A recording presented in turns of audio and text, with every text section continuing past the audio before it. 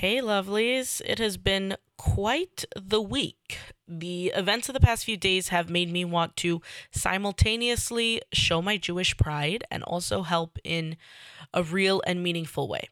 So, together with my friend Michelle Moses, who is super talented, I created the Am Yisrael Chai crew neck, this super cozy crew neck sweatshirt. So, think your favorite hoodie without the hood or pockets, features a wonderfully uplifting graphic of a Magen David, the Jewish star, a heart, and a dove above the words Am Yisrael Chai, the nation of Israel lives.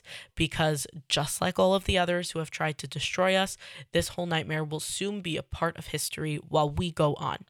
10% of your purchase goes directly towards Hadassah Goldberg's, aka the real Hadassah's, initiatives for our Chayalim and their wives. Hadassah supports them and their families with items ranging from solar phone chargers to cleaning help at home. They need to feel our love and support now more than ever. So let's show them and the rest of the world Am Yisrael Chai. The Am Yisrael Chai crew neck is available in sizes extra small through 3X. You can see the graphic on the cover art of this podcast episode, and you can order it at impactfashionnyc.com. I hope you enjoy the show and find it helpful.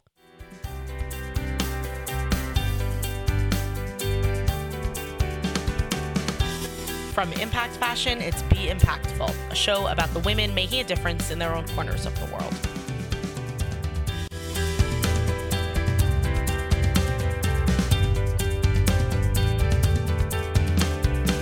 I'm Rifki Itzkowitz, and on today's show, I sit down with a trauma therapist to figure out how to process a war on our people. We discuss why watching graphic photos and videos is so harmful, especially to children, the importance of regulating our nervous systems, and practical exercises, along with what to do if you've seen something you wish you hadn't.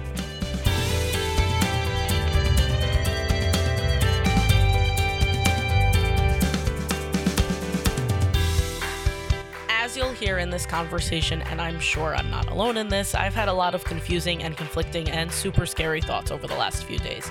So I called upon Esther Goldstein, an experienced trauma therapist with a practice in the 5 towns, to help me break it down. Hello, Esther.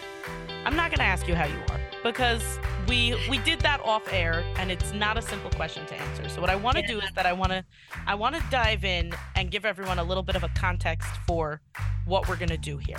We are currently recording this at about 3:30 p.m. on Wednesday, October 11th. This is what I call an emergency podcast recording because of everything that's been going on in the world. It has been really difficult to get our footing, to process, to know what we're supposed to be doing in this time. You have already been a guest on the podcast. You are also and I'm going to link that episode so that everyone can listen to it. It's a good conversation. You should listen to it. But for right now, we are going to use your expertise as a trauma therapist to process. So to set the parameters for the conversation that we're going to have, because it's a big topic and there's a lot to cover and there's a lot of different angles here.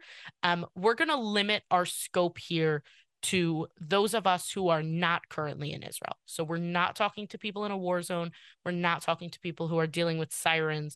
We're talking with people who are outside of Israel and how those people can cope. If you are in Israel, there are resources available to you. Take advantage of them. But you may not find this particular conversation helpful. So Esther, why don't you start with why? This feels like a dumb question, but I'm going to ask it anyways. Why is it so difficult I don't want to say to process this news because the news is horrifying, so it should be difficult to process. But why is it so compelling to keep watching it? Why is it so hard to not pull ourselves away from, just that doom scroll of seeing everything that's happening? That's such a good question. It's almost like this experience of like wanting to know and not wanting to know and having a sense of control or perceived control. I don't think it's all negative. I think the reason why we want information is because information could be empowering. Information, it's almost like attachment and relationships, right? It's like knock, knock. Are you there? Are you there? Are you there? Okay, fine. Now I could settle down. So it's almost like there's one part of us that's saying, I want to just gauge like how safe I am or what's going on or orienting to the reality of the world around us, the global world, and also the smaller world. And then there's another piece that's curiosity. But I do think that a big piece is like information impacts us, and there's different, like, why are we watching or why are we listening? There is this piece specifically for Jewish people is like we're one nation and everything impacts us. So the global world or what's going on in Israel impacts us, number one, because we are one heart and one soul. And in our team meeting that we ran, we have a mix of people who are Jewish and not Jewish. I think what was touched a lot of the staff was like how each of us were so emotional because there's this bond, which I actually think is beautiful. And if we look at the videos, there's beautiful aspects of like the singing, the dancing, upping the morale. So I think there's that piece of connection, but I really do think we are trying to get a sense of like, where am I? Like, how safe am I? And I do want to then look at like, how do we hold that question of how safe am I? And look at how much of that should we look externally and how much of that might be helpful to look at internally or in a more, contained way to manage our energy. That question of how safe am I has really been, you just articulated like all of my anxieties in that very one simple question. I actually had a meeting in Manhattan yesterday that was canceled. And it was one of the first things that I thought about, like leading up to it Monday, like Sunday night, Monday. I said to my husband, I'm supposed to be in Manhattan tomorrow. I don't know if it's safe for me to be in Manhattan. Like that's where if like protesty things happen, then they happen in Manhattan. I was not going to be in like a heavily Jewish area, and then when it was canceled, I was so relieved. I was like, oh, I get to stay in Queens. I don't need to go there. How do we bridge that? Like, how are we supposed to go on with our regular daily lives while also kind of wondering if like the not Jewish person next to me wants me dead? It's a very, I like, it seems so weird to put it so simply, but that's really where my head has been like I've just, as I pass not Jewish people on the street, I've really been wondering like, I wonder what that person thinks about Hamas. And that's not a great headspace to be in. Right. No, it's a wonderful. I think you're naming it very specifically. I think that there's two pieces. There's one is what's this person's opinion? Do they hate my guts? Do they hate my existence? Or two is, are they an active threat to me? Right. Right. So it's like, are you actually going to hurt me? Or do you actually hate me? Or do you actually know false information, which is totally wrong? So then you think that I'm a horrible human being associated with a nation that basically just wants to hurt people, which is false, but right. So I think it's like that piece of how safe am I? And I think the question about safety is that, like, are we really ever safe? They talk about people who have like, fear of flying on airplanes, and they say, it's so much scarier to drive in a car. And then the concept of fear is like, look, there's things that give us a sense of safety. Like there's generic things that give us a feeling of safety, and there's things that give us unsafety. Just very basically, right? When I lived in Israel, I lived in Israel for 5 years. I was there when there were very, very violent times. And I remember at the time, like, working with people who have gone through different experiences, and then me myself going through experiences. One of the things that we looked at were what were the stabilizing factors, or what were the pieces that help people, move through the trauma that they went through more smoothly or with less of trauma, long lasting symptoms, to people who then had like chronic symptoms, recurrent symptoms.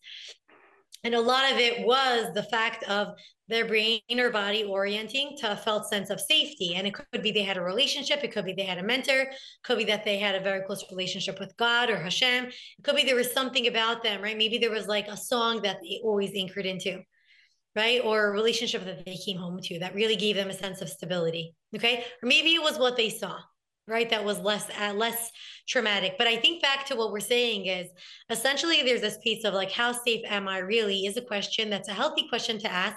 If I'm in a jungle and I don't know if there's like lions outside or if there's turtles or rabbits, it's very hard to know because there's lions roaming around and there's a lack of knowing what's going on, right? Trauma is, something bad happens, there's not enough time to prepare, and there's nothing you can do to actually protect yourself.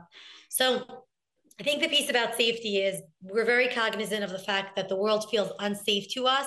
One, because of the atrocities and the massacres that are happening. I think the second piece is the social piece, which is like, are we really socially safe because of people's opinions about us right now, which is really a mixed bag, right? Right. And so we're forced to operate in the world, on the one hand in a sense of conscious awareness, and on the other hand in a sense of compartmentalization, which is a little bit of dissociated of the reality. Like I need to disassociate from everything that's going on in the world if I want to have the capacity to function in my day-to-day life. Because knowing that much information won't allow me any energy to function, which is what I need if I want to do this thing called life and survive. Is that like a healthy response? Is that a good response? Is that like if someone is listening to this and finds themselves in that disassociative mindset, is that a problem for right now? No, I think it's information. So you know what? Like people always say, like we all have different capacities to tolerate. It's kind of the question when people talk about like soldiers at war or therapists or doctors or people who work, right, with like different kinds of population or they see a lot. So I think one of the things I do have to say is that none of us are invincible from any arena, spiritual, emotional, psychological. We're human beings. Some of us have a wider capacity. Some of us have a little bit of a thinner capacity, but we all have a limited amount of capacity for what our brain and body can handle. And I think that when you start getting the signals from your mind or body that you're starting to disassociate, which means you're starting to shut down, or you're starting to feel panicky and you're feeling very unsafe in your skin, or you're feeling angry, or you're starting to have these ruminations or intrusive thoughts, that's your cue. Instead of freaking out, it could just be like, this is a cue that your brain and body is saying it's too much. It's too much for me now. It's too And then much what? for me. And then what you need to do is, so there's a range of things, right? Like I'm thinking if somebody is in an active place of Israel, right? If somebody's dealing with specific, traumatic information, then people will either like pull them out of the room and force for like 10 minutes or 20 minutes to not talk about anything traumatic because the brain needs a full break. Some people will need like a medication to really like numb them out because their body is going into chronic shock. Some people need like physically to be held and contained because the symptoms and the somatic sensations are too much to contain. I think when it comes to us is that being able to regulate our nervous systems is the best thing that we can do while we know that we're in an active state of trauma. Like we're all going through trauma. That doesn't mean that we're all going to have symptoms of PTSD. And it doesn't mean that the trauma that we're going through is going to leave a lasting impact on us. It's going to impact all of us differently. But I think knowing that it's trauma, knowing the symptoms of trauma, and then knowing how to self-regulate is the most important thing to do. Okay, so Because let's follow through that then. We know okay, that it's trauma. We've established that. What are yes. some of the symptoms that let's take like a Jewish person living in New York who has been watching videos on various levels of um gruesomeness, goriness, things like that, who has taken in what's happening with the war. I don't want to say like at what point should they stop or whatever. What are some of those symptoms of trauma that you should be looking out for? First of all, I don't think people should be watching those videos because here's the thing. You can be conscious of the atrocities of what's going on without you knowing the details. You could be part of the people who are sending packages, who are sending money, who are sending those handwritten letters, which the soldiers are bowling their eyes at with gratitude and happiness. You could daven, you could pray, you could be very kind, literally seeing people at Costco, being connected, sitting down and engaging in an active service. I think those things, and actually supporting people who are actually in the army or all across the board, that's powerful. Part of terrorism is that they want to invoke fear in our bodies. How do we invoke fear? By seeing things or reading things that goes into our brain and it impacts a neural network that fires off danger, danger, danger, danger. When we are chronically in a place of danger or panic or fear, what happens is that we have less energy to connect to ourselves, to connect to the reason why we're alive, and to connect with our loved ones who really just need love and attention so that we can actually continue living. So if you want to think about the life of living or dying, some information could be helpful, but I have to say that more information is usually more harmful than negative. Now, this is separate from people who are basically in complete denial and saying that what we're doing is wrong. Those people, get your facts straight. But for those of us that are aware and are shaken up and it's impacting our soul and our energy, you don't need to know more. I think the question is like, what's going on Can that I you pause need? you Yeah. there? Because I think this talks to this really see like some I'm torn between it is important that the world knows just how barbaric Hamas is and just how much they want us dead. And at the same time, I think that it is important that Jewish people don't watch that. And it's this really fine line and this push and pull of how do I how like for example, like with my platform, I made the decision not to post anything, not to discuss news, definitely not nothing explicit or anything like that. And that was made basically because I know, and I've since confirmed that the majority of my audience is Jewish, and like we know, we don't need to hear that, we don't need to see that. But at the same time, if how do we navigate that contradiction of Yeah, somebody's got to right. tell the world what's happening, and also I really don't want to know what's happening? Look, in an ideal world, and this is what I think is some of what's happening, and this is where I do get inspiration when I see mayors and when I see other people and people from different backgrounds or different cultures, right? When they are speaking up, that to me is like soothing balm for my heart. Because, right, there was like a Black person who was like, you guys were there for us, we're going to be there for you. That's an ideal, is basically having allies who basically see it so it doesn't directly impact them as much and they're able to speak up on behalf of it. It's like if I see someone bullying someone else, I don't make the bully stand up. I say, hey, do you see this bullying here? Horrible. I'm going to stand up for you. So there's the whole point of allies, which is basically saying, let's just see the facts straight, because the bully doesn't need to hyperfixate and tell you all the details and recount the trauma. I think it's a very fine line between how much do I need to know to tell you, and how much do I really need to know in order to be able to protect myself. So I can't tell you exactly what I think the line is. I think that the line, you're asking about symptoms of trauma. If you're starting to develop symptoms of trauma or trauma symptoms, or it's impacting your functioning, I'm going to say that I think you've reached your limit. I also think that there's only so much that we can do. I think we need to speak up. I think there's also the same way of speaking up is like managing your energy of how much speaking up are you doing, and then how much are you also replenishing yourself. Right. So give me like a quick bullet point list. What are symptoms of trauma? Okay, people who feel very spaced out, starting to feel like having thoughts of like suicidal ideation of like what's the point of living in this world, which is very normal. They could be fleeting thoughts. They could be having a lot of anger outbursts, tears. I mean, a lot of us have this, tears that are flowing down your face, having a hard time like, seeing clearly, not being able to sleep, not being able to eat, having like a huge appetite, having no appetite, really wondering about what the point is of this world, feeling doubtful about your safety, feeling very unmotivated to do your daily life things. Those are symptoms. They're Okay, so normal. Feeling depressed, feeling when defeated, you say feeling. that they're normal, what do you mean by that? What I mean by that is like if people feel this way and they're just like, oh, this is the end of my world or this is the end of life. No, it's not. You basically are experiencing something that is hellish and no one should ever go through. You're watching a horror movie. When I watch a horror movie, I cover my eyes like this and I squeeze someone and I can't go to sleep alone myself because it's too much for me to watch. And I know it's staged. This is not staged. This is basically saying there's a world of people out there that are barbaric and want us, me, you, to be destroyed. That's actually pretty terrifying. So essentially what's normal is that when there's an ongoing trauma, you're going to have symptoms of depression, anxiety, and anything else that's going on. The thing that you do want to do is to manage, like if that's how I'm feeling, like if I go on a roller coaster and I start feeling nauseous and I feel like I'm going to throw up, I'm not going to go on that same roller coaster 17 more times so that I can't even walk straight after. And if I Right. do, I'm going to say, okay, so now I need to replenish for the next 2 weeks. So all that I'm saying is finding your own internal, compass of, okay, I'm having these symptoms. It's normal relative to the situation. So please don't freak yourself out.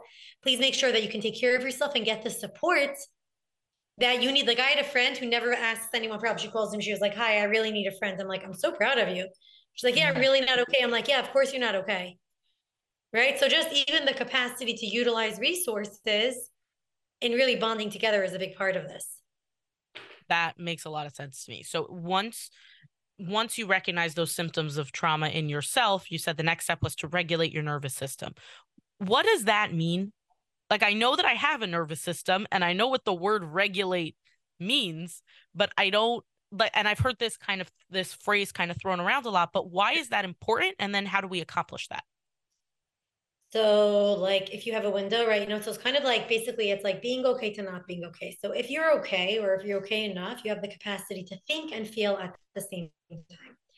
When you're regulated or when you are okay-ish, you can have thoughts and feelings at the same time. So I could think, okay, I need to get my kid to the bus stop, and I could feel feelings of pressure, but I'm still able to cope. Like I could think and feel at the same time. If I'm having thoughts that are too much and I don't have any capacity for feelings because my thoughts are flooding me, that means I'm not actually pretty okay because I'm being flooded by thoughts. Same thing with feelings, is that if I have so many huge feelings that I can't even think straight, I have too much noise in my head, my whole body feels overwhelmed with anger, with sadness, with panic, with fear. I'm frozen. I'm shut down. I'm getting into fights. I'm yelling. Maybe I'm just like sitting there, feeling like I'm totally gone, I'm in the room, but I'm totally not in the room, then that also tells you also you're flooded with feelings. So if you start feeling like you either have too many thoughts, right, and you can't really feel, or if you have too many feelings and you can't really think, that's usually going to be when you're not really able to function. You're not going to be able to get out of bed. You're not going to be able to get any work done. You'll sit in front of your computer and do nothing. Your kids are going to ask you a question you're not going to answer. You're going to be driving kids and be like confused about how you got where you got to. That's an indicator. Like in a deep space out, kind In of. a deep space sound. That's an indicator that you are either like overheating, like it's too much, or it's too little. Like it could be like you're very anxious, like you're almost like overheating, or you might be starting to numb out, which is kind of when you start freezing, right? Because overheating is almost like getting too fiery, overwhelmed, jumpy, talking quickly, feeling very on edge, picking your skin. And then the freezing is kind of on the lower end, which is like you start shutting down, very depressed, can't move, cathartic, disconnected, numb, feeling like lifeless. Both of those basically let you know you're not really feeling so okay. And then what do I do? And then we want to bring you back up to a feeling of more okayness, which is basically you want to get back in touch with your body.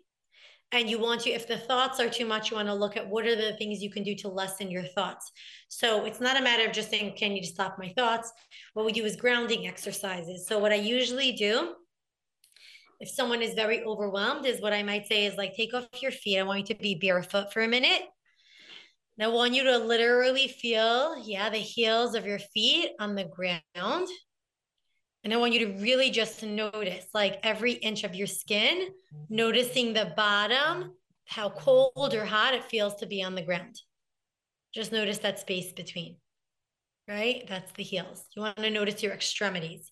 You might take your hands and you might say to your hands, just like your feet, the heels are touching the bottom of the ground. You might take your hands, do it together with me, like rub your palms against each other and see if you can feel the heat, right? And you can play around with it, like rub your palms either really slowly or really quickly, right? You're going to notice that there's like a level of heat that comes up. If there's thoughts or feelings, just notice them, but come back to just like this rubbing of, wow, so there's this heat, right? There's this heat feeling that's coming between my two hands. And then you stop and just feel what the sensations are like. Another thing that people can do is like stand up and push their back against the wall. So it's almost like because what you want to do is orient to the fact that you have a body and that you're its skin, and your mind is just your mind and your body is your body. So, you want to be able to orient to the basics of like the externals of who you are. That was actually very calming. I was doing some of those while you were speaking, and it does make you more, like you said, just aware of your body and where you are. So if I'm worried about like long-term things with this, right? So right now we're in this kind of acute trauma state with everything that's been going on. It will probably be somewhat prolonged. This doesn't look like it's ending tomorrow. So like, am I just supposed to be rubbing my hands together every hour for the next however long this takes? Like, how do we set ourselves up to build that resilience for, I mean, listen, even when the war ends, there's still going to be people who don't like Jews, but like to get through this long haul of the whole situation. First of all, here are just some tools. I have to say that even if you just practice these tools every day, I think that sometimes having one thing that anchors you could be grounding. So if you're able to anchor in like the ability to orient your body every day for 5 minutes, I think you'll be doing a little better than if you weren't. Obviously, that was more if like you're hyper aroused or if like you're very anxious. If people are feeling kind of very depressed, I would almost ask for the opposite. I would say, please go on like a 10-minute walk. Please put on music. Please, almost like there's things that almost up our mood and there's things that are like down, right? There's downers and uppers. But I think you're asking a very good question. It's like, what am I supposed to do? So I don't have a simple answer because I think that there's this piece of like, please tell me when. I know for myself, it's like, when's the war going to be over? When I lived in Israel, it was like, just tell me when it's going to stop. When are they going to have a ceasefire? Just like I can handle the rockets, I can handle the sirens, but like I needed to know when it's going to stop. And then not knowing when it's going to stop is the most terrifying piece. And it makes me think about like clients that I've worked with complex trauma, is that although they're not actively in trauma, this is an active trauma, they're not an active trauma, their body is living like it's an active trauma. And the first thing that I always do with clients like that is that I want to help them develop skills to be able to move through the horrible emotions, sensations, and memories that are being replayed on their body all day long. Because the capacity for them to be able to develop even small moments of calm or small moments of the absence of panic or the absence of horror is where their relief is. And slowly over time, that expands over time. So here it's a little different because what we're saying is, I don't actually know how long this is going to take.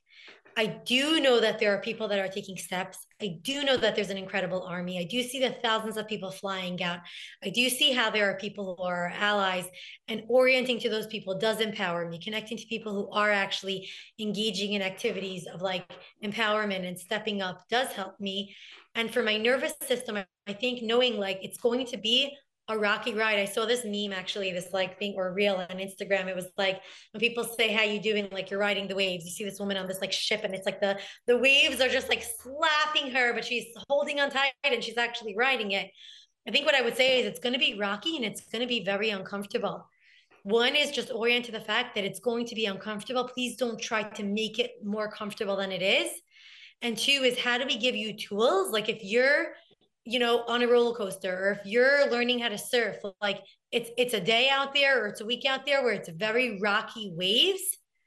How are you going to do the very best you can? And the very best you can means that maybe you go on a wave and for the rest of the day you're out. You're sitting on the sand and that's it. You're just breathing. If keeping yourself alive and being able to look at like, what can I do to just breathe today is the best you can do, that's what some days are going to be. If eating like frozen like French fries and ordering in pizza, or you know what I mean, or being less effective, like take off all those expectations. And sometimes survival is literally just a matter of existing in this moment. Do And you think that taking we that, should be trying to go back to normal? If you have like a 9 to 5 office job or something, your day to day might not look that different from I think, right, right. from not, and that is in a lot of ways very confusing. So personally, I find structure very stabilizing. I find it Right. hard to stick to structure at times like this. So like for someone like me, like I give myself the luxury of like making a little bit of edits, but I don't have the luxury of just not showing up. Right.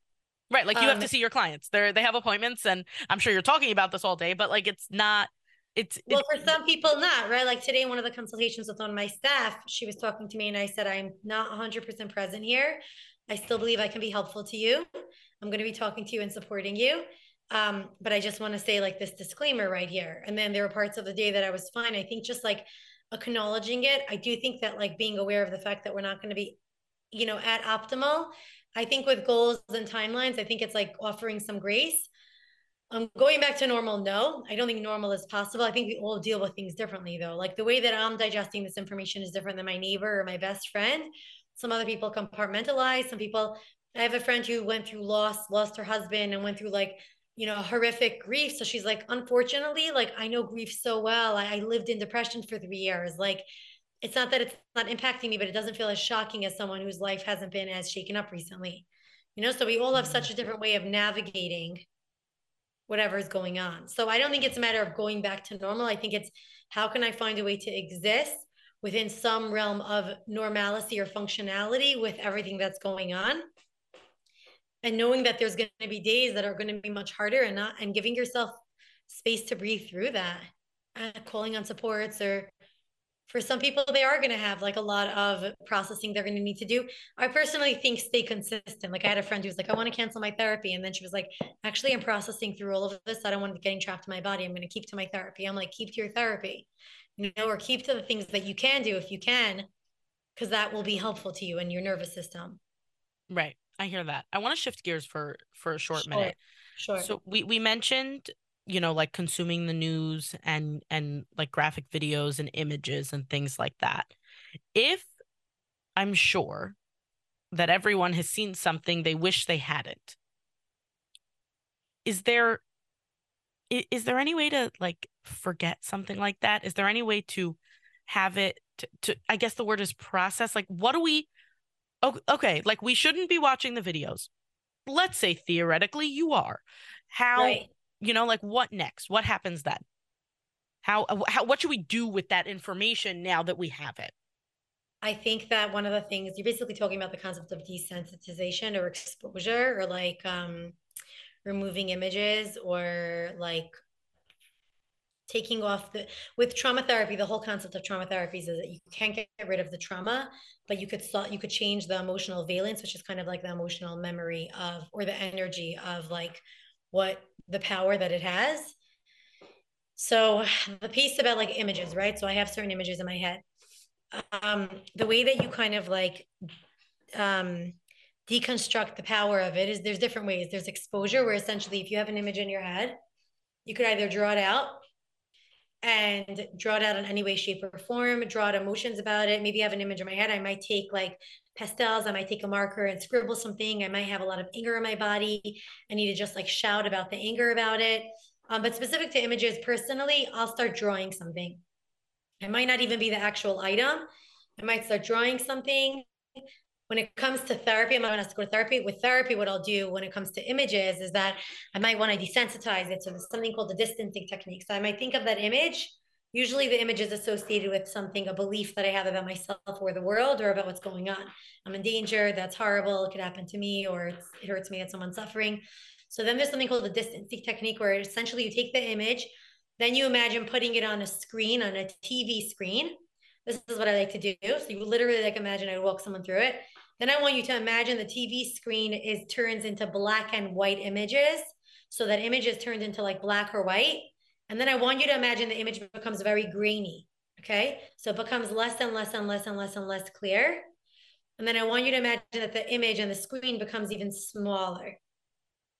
Okay. So it's like becoming smaller in your mind's eye. So it's still there. And then what I want you to do is that you can imagine that you're watching a TV show, chas v'shalom, no, but watching TV. And I want you to imagine to switch the channel so that that channel is still on, okay? Blurry picture, yucky, bad, scary. And you're switching the channel to something that you want to see, maybe a cooking show, maybe like the latest fashion, maybe there's like a quote that you're looking at, or maybe there's a song that you have on, or maybe a green apple. For me, I'm like, I want to see a green apple. Yum, I love green apples, they're sour. And I want your brain to see the green apple on the screen. Okay. And then if you want, so you notice the green apple, notice what it's like, you notice the green apple, what do you notice in your mind, your body? And then you could go back to that other image and you could play around with it, but you want to give your brain control, the capacity to control that image exists, but it also has the capacity to bring another image forward, go back to that image, bring another image forward, go back to that image, see if you can make that image even a little smaller, right? And change a little bit of the emotional valence of it, of like a horrible thing happened. It really hurts to know this. I'm going back to the green apple. So you want to almost like lessen the intensity of what I know. I walked you through it very quickly. I sometimes do this with clients with EMDR where I'm doing bilateral, which it's like it's helping the brain process information, or I might do it somatically. But even if it's my own child or at home, I would want to work my mind through, because the power of images and the mind is that something could have a lot of power. And what we want to do is we want to loosen the stronghold of that image on our mind. That makes a lot of sense.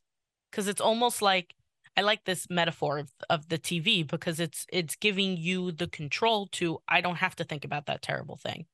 I can think about SpongeBob, which was the first thing that my brain thought of when you Oh, said, SpongeBob, yeah. yeah, Or pick you a could different even channel. right, or there's like what you're doing is giving it autonomy. Like sometimes a bad thing happened. It's like I want you to fast forward through all the images that you've seen. I want you to see them all very quickly. All the images that are in your brain. Okay, so a horrible thing is happening, or a horrible thing happened. Okay, and I want you to then see the image of all the soldiers all coming. They have tons of training. They have lots of ammunition.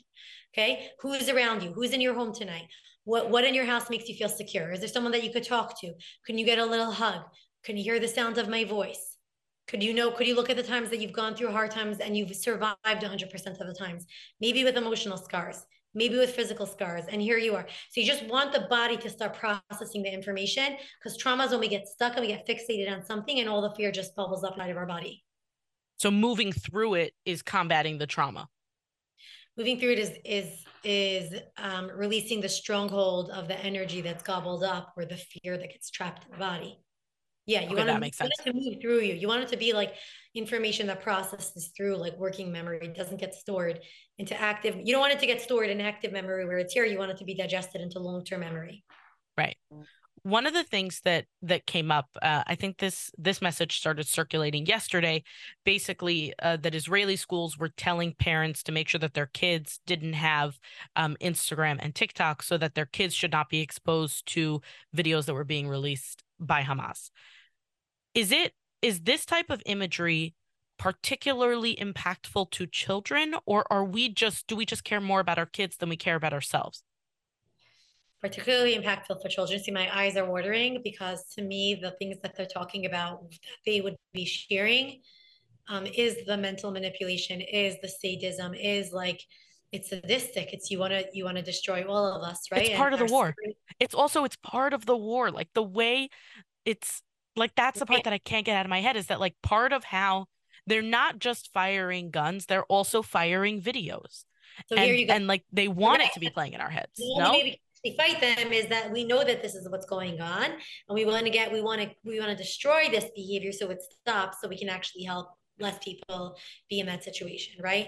I Right. think the piece about children that's more impactful than adults is that children's prefrontal cortex is not fully developed. They have parts of their brain that are not fully developed. Children seeing images and being able to experience thoughts, feelings, emotions is a lot more dangerous on a child's developing mind. The imprint on the mind is incredibly more impactful than the on the adult mind. You could develop PTSD, you could develop complex PTSD, but I have to tell you, when I see clients who have dissociative identity disorder or clients who have complex PTSD, who had trauma in their adulthood, and I compare it to someone who had trauma or were exposed to certain things in their childhood, the people who had exposure in their childhood, their brains have a lot more fragility than those who were protected in their childhood or had less and later on in life saw difficult things or experienced difficult things. It's a neurobiological thing.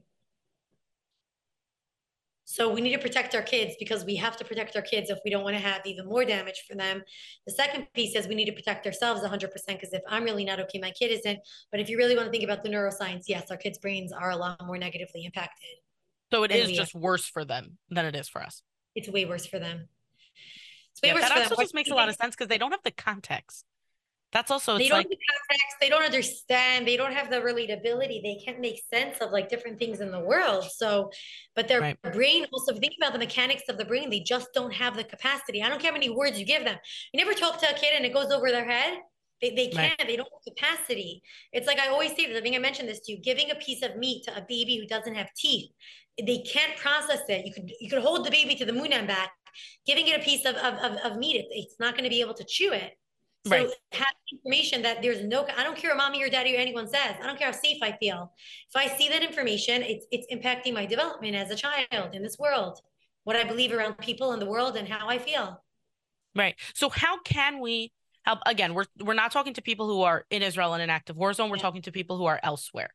Your Yeah. kids, if they are, reasonably able to understand what's happening around them, have heard about this. They have probably also heard from friends and elsewhere, even if they haven't seen videos, or which I hope they haven't, but they've probably heard, at very least, numbers of dead, numbers of wounded, maybe some of the specific incidents that have occurred that I'm specifically not mentioning now.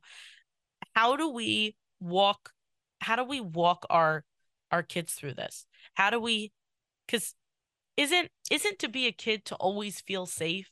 And if you've got a Jewish kid, it almost feels irresponsible to make them feel safe everywhere, but also they deserve that. They deserve to feel secure in the place that they're in. Help me work through this, Esther, because I Relative safety, relative safety. We want to give our children relative safety. If you're not on a safe, my friend was leaving, my friend was in Israel and she was basically on the way to the airport and in the shuttle. And basically she said there were rockets like flying all over and they were crashing like in front and beside them.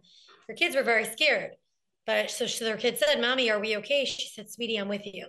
I love you. She was not going to say, You're okay. You're safe. All she said is, I know it's scary. Come here. Mommy's going to hold you. Come here. I'm right here with you. Come here. I'm right here with you. Because the being alone, if you look at the trauma research, being alone in trauma is the scariest part. It's not necessarily being in a place of danger, it's being alone in the face of danger. And so I actually think that we could give relative safety, but we shouldn't lie to our kids because then they actually don't believe us and they feel like there's something wrong. And what you can do is you can show them that you're doing the very best you can. Dr. Becky, I like her when she talks about good inside. She actually has a little bit of a script. I'm going to read it to you where she talks about sharing with children. She wrote, here, one of the scripts she wrote is, I want to tell you to say to your children, I want to tell you about something that is serious and sad and will likely bring up a lot of feelings. Whatever you feel and whatever questions you have, I'm here with you. There is a war between Israel and a terrorist organization named Hamas. War is when two groups of people no longer use words to manage conflict and instead resort to harmful, aggressive actions and weapons. This is really big news and a lot of people are talking about it. You might hear friends at school or others talk about scary things or confusing. If that happens, know that I'm here to talk to you about anything or everything, right? And basically, she's talking about the fact, and I don't want my kid to know about terrorism. You know, the kids, and we went to the parent-teacher conference, the kids hardly knew about 9/11, which I don't want my child to know about 9/11, but this kind of thing, I'm neglectful if I don't share even a little bit of information. Now, do I want my child to know that there's the concept of terrorists? No. But do I want them to know that there are people who are being harmful and doing horrible things? And that we have people who are trying to protect us? Yes. Now, I'm not saying to use her exact words, and it depends on the age, but I do think that being able, it's the same thing with, right? So Rivka Cohen talks about when somebody dies, like saying that somebody died, using the word death is important. I don't want to talk about 9 people die, but if he hears 1,000 people died, it's like, yeah, a very, very large number of people died. That's what happens when people fight in a war. War is to find a place so that the rest of the world can feel, or their country could be more safe at night so they could sleep. It's a very scary time to go through. Wars always end. Right? Like, I think there's like and this is where we are in relation to blah, blah, blah. Like there's places that have, I think just like giving a beginning and a middle and an end. And I think saying like, I'm here with you in it. So to give them as much context as possible while also acknowledging that you are there and available to address the questions basically that come up. As best of your ability. And there might be questions that you don't have answers to. And then you say, it's a really good question. I wish I had an answer right now. But I'm here with you in this. Right. Sometimes life could be very confusing. I think the one positive is that if parents could model strength in the face of uncertainty, the child knows I can trust someone. What does that look like? What does modeling strength in the face of uncertainty look like practically? Does that mean like not crying in front of your kids? Let's say you're very overwhelmed and you're very angry and you literally say to your child, I had a really hard day. I heard something that was hard, or it's really hard for me. I'm going to go to my room for 5 minutes. I love you. I'm going to talk to you in a few minutes. You did nothing wrong. You come back out. Okay. So you're modeling, you're having a hard time, you come back out. You play, you build a puzzle together.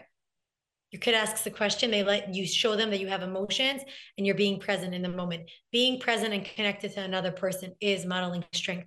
Getting up and cooking something, interacting with a friend, having a conversation, reminding them of like, what does it mean to be Jewish? Right? Or why are we being loving to our neighbor? What do we do when we're in pain? We show up for each other. Look, these people are going and dancing with these, with the soldiers. You know what we're doing? You're inspiring them. You're seeing when there's horrible actions in the world, there's choices that we make. These are the choices that we make, even when it's really hard. Right. Different for different age children. And also some children might just be angry or confused or wondering, is this really what the world is about? Is the world such a scary place? Is it? It kind of feels like it now. I think the world is a very scary place. I think that the world's also a very beautiful place. There are loving, incredible people, and there are horrible people. But right now, our heads are fixated on a lot of danger. For my own self, what gives me strength is connecting to my immediate circle of people who have been so abundantly kind and love, and me back to them. And also looking at the incredible amount of love and support of our Jewish community and nation and our allies that are showing up. I get a lot of support from that. I can't just only fixate on like the pain that we're enduring, because then I would just feel defeated and helpless. Right. I think I need to start doing a little more of that, because I think you have to see like the videos or people in Baltimore. My friend who raised like $50,000 and they're getting, I know. And like just the love and like this one soldier saying like, you don't understand, I was going through so much trauma and all I thought about was that 6-year-old who came over to hug me, and I was like, me, what am I doing? And he's like, and I burst into tears, or these people who are like singing and dancing. You know, listen, we are all programmed. It's called a negativity bias. We're all programmed to think about the negative. I think about the people I've treated with PTSD in Israel, and I'm like, are you kidding me? All that healing work now again? I'm not cool with that. I'm angry, so Right. angry. Or my clients who are dealing with PTSD, I'm like, they have enough trauma just to function in the day to day. Like, seriously, they're giving us a whooping of this? Not happy about that. Right. It's one of the things that I heard, I'm nearly positive I also heard it from Sarif Gokon, who you mentioned earlier, was this Yeah. idea of she's very faith oriented for a lot of obvious reasons. And one of the things that she mentions is that like being like you said, being angry at God is like the clearest indicator that you have a relationship. And then that means and that for a lot of people can also be a source of comfort. I'm not sure if it, to be perfectly honest, I'm not sure really sure if it is for me. I'm not like a very spiritual heebie-jeebie type of Yeah. person, but it does feel that way sometimes. I don't I'm know. not, yeah, I don't know if I specifically am in this specific moment angry at God. I told my friend last night, I'm like, I feel like he fell asleep at the steering wheel. And I'm just like, hello, Yeah, hello. Like, what happened? Like, I need to know that you're steering us somewhere, you know? right. That's my experience where I'm like, should I take over? Because I don't think I know how to do this any better, but it feels very scary. I know the world of spirituality. I know that there's a world of confusion. I think for me, pain of children, see, I get emotional pain of children, like being a mom. Seeing a child suffer like destroys me. I feel like that's like the worst pain in the world. I think that like I know there's a world that's bigger, and the only thing we have right now is our energy and our power, which is why I am protective over my energy. I need to come back to my why. We're having these conversations. It's about connection. I adore connecting with you, having these conversations. I think love really is the answer. I think Hashem knows what he's doing. I feel very confused right now, but I don't think that there's anything wrong with that. I think there's times I think my relationship with God or Hashem is like very, very, very real, very authentic. Um, it's hard. It's very hard and painful to Right. see the It's world. it's it's so hard also in to because like the last thing that anybody going through something difficult, and I'm talking not now about like a communal difficulty like this one, but let's say if someone is going through a personal tragedy of some sort, the last thing they want to hear is everything comes from Hashem and it's for the best. Like that That's is like like spiritual gaslighting. I know, but that's like, listen, that's like the that's like the worst thing to say ever to right, anything about the God thing. Like, first of all, Hashem never said that. And I don't know that it's all for the best. Like, some things are horrible. You know, they say like everything, you get everything you can handle. And then there's a right. book that says, or you develop complex PTSD and you barely, make it through the world alive. There's a second That line to that quote that we didn't know. It involves CPSD. Yeah, Yeah, exactly. So I think it's a matter of like, please don't say any of that. Please don't be God. This is what's going on. This is what we're doing. We don't have it all figured out. We're doing the very best we can. And that's more than enough for right now. And whatever your feelings are. Shais Taub said something the other day, which I loved. He basically said, now is not the time to intellectualize. I could pull out all my svarim. I could tell you everything. It is not appropriate right now. Right now, what you need to do is emotionally survive and take a breath and get through the next day. Trying to analyze and make sense of this is completely inappropriate right now in this time. At a later point in time, when your feet are grounded, when we have a perceived sense of safety, when we're actually grieving the numbers and the loss, and we're surrounding the people who are hurt or hurting, and we're licking our wounds, that might be a time for us to then look at it. But right now is not the right time. No, you yeah, don't go and like tell people about all this intellectual stuff. You go, they say you don't give an intellectual answer to an emotional question. We're bleeding and we're fighting. Like in survival, when you're running away from a lion, you're not like, let's just, no, it's not the time right now. Right. Like if people have questions, you can engage in it, but now is not the time to go on this like high horse and talk about the beauty of all of this. right. One of the things that I have found kind of consistently that has allowed me, I don't want to say to feel better, but to to function a little bit more is like you said, focusing on all of the good that's happening. And we're seeing so many people who are mobilizing and volunteering and getting, just getting so many things off of the ground. There's been a lot of, I think, studies, or like definitely this is not a new concept that just helping other people makes you feel better. Why is that? Like, why is it that, like, obviously, like, send the stuff over to the soldiers because they need the stuff. But why is it that after, you pack a duffel bag filled with stuff and it goes on a plane, why does that feel so good? Like, why is it because You're it's productive? You're tapped into a solution. There's a problem. You're helpless. You're frozen. You don't know what to do. Mm, Okay. You're tapped into a solution. You're tapping back into energy. Life is all about energy. Life is energy. Death is no energy. Okay. Death, emotionally, mental, spiritual. Okay. If you're tapped into the capacity to have energy, that's why I said, like, me coming to my office today, I didn't want to come to my office today. Wanted to work from home. And I'm like, Esty, get out of the house, get to the office, get to structure, keep to your routine. I didn't feel good. I didn't want to do it, but it was like, there's something about tapping back in, listening to people dealing with trauma, listening to people who are struggling in their relationships, helping children with this or beyond this, right? I think in our lives, there's something about, like, can I be tapped into something that has the capacity to make a shift, that gives me energy, that helps me see the much bigger, broader view? There's a world. Yes, there's the Jewish nation. Yes, there's pain. But for me, being able to zoom out, like, a lot of times I always say, my nose is against the window. I can't see anything. All I see is my breath. It's like, and I can't see anything, and it's fogged. A lot of times I'm like, can I please zoom out and look at the bigger construct? And how can we see? There's a lot of deaths. There's going to be deaths. That's not something that we could control.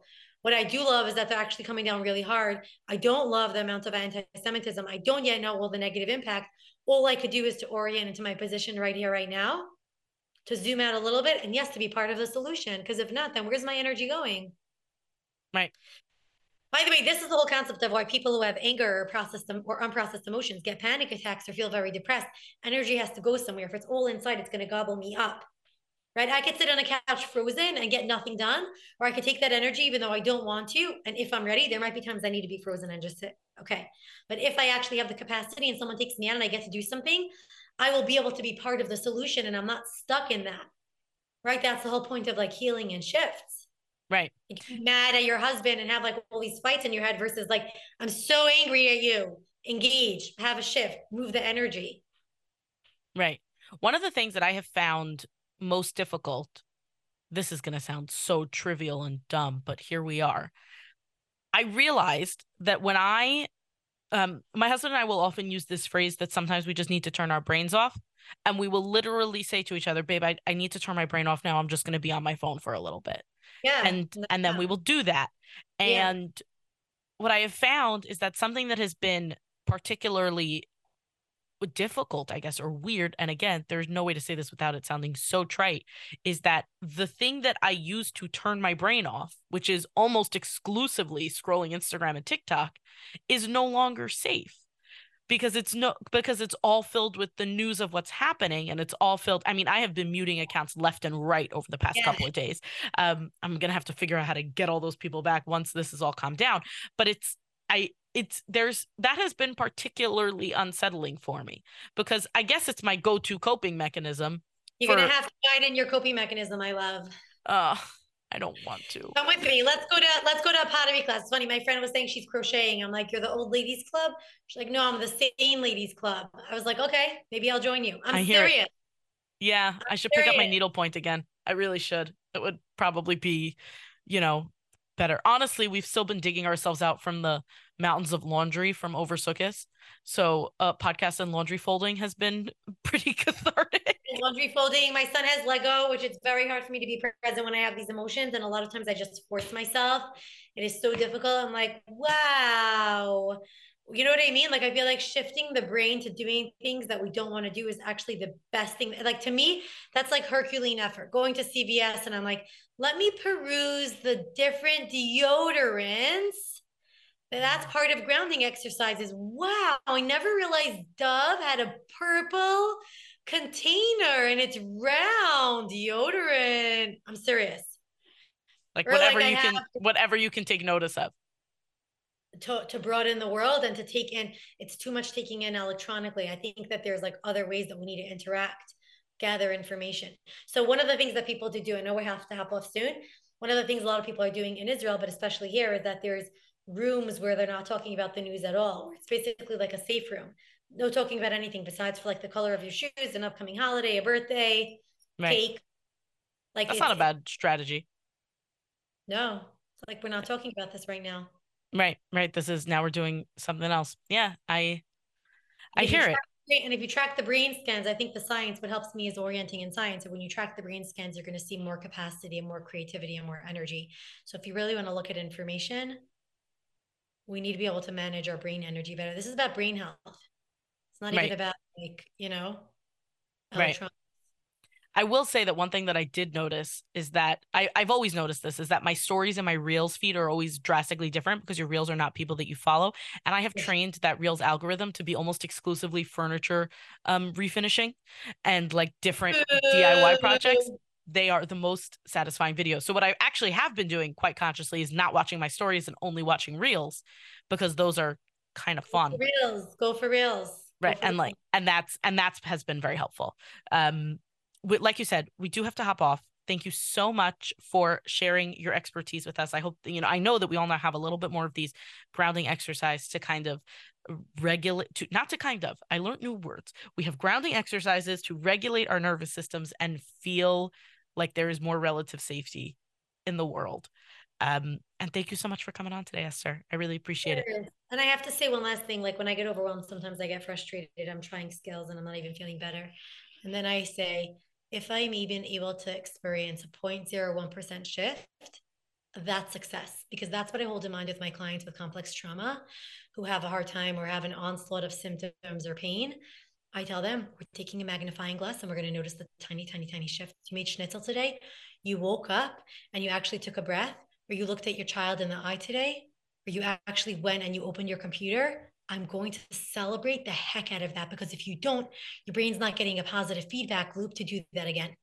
And so I have to say, in moments like this, we need to notice and celebrate the tiny, tiny, tiny steps, or even like, wow, I'm feeling really down, and without criticizing the fact that you're feeling down. So I just have to say, like, if we really want to build on this, I think about from working on trauma and complex trauma, we have to notice and celebrate the tiny moments, because that's really what's going to build us up and energize us. And we got to be hyper fixated on the things that give us energy. I love that. Thank you so much for coming on, Esther. I really appreciate it. Thank you. Thank you so much.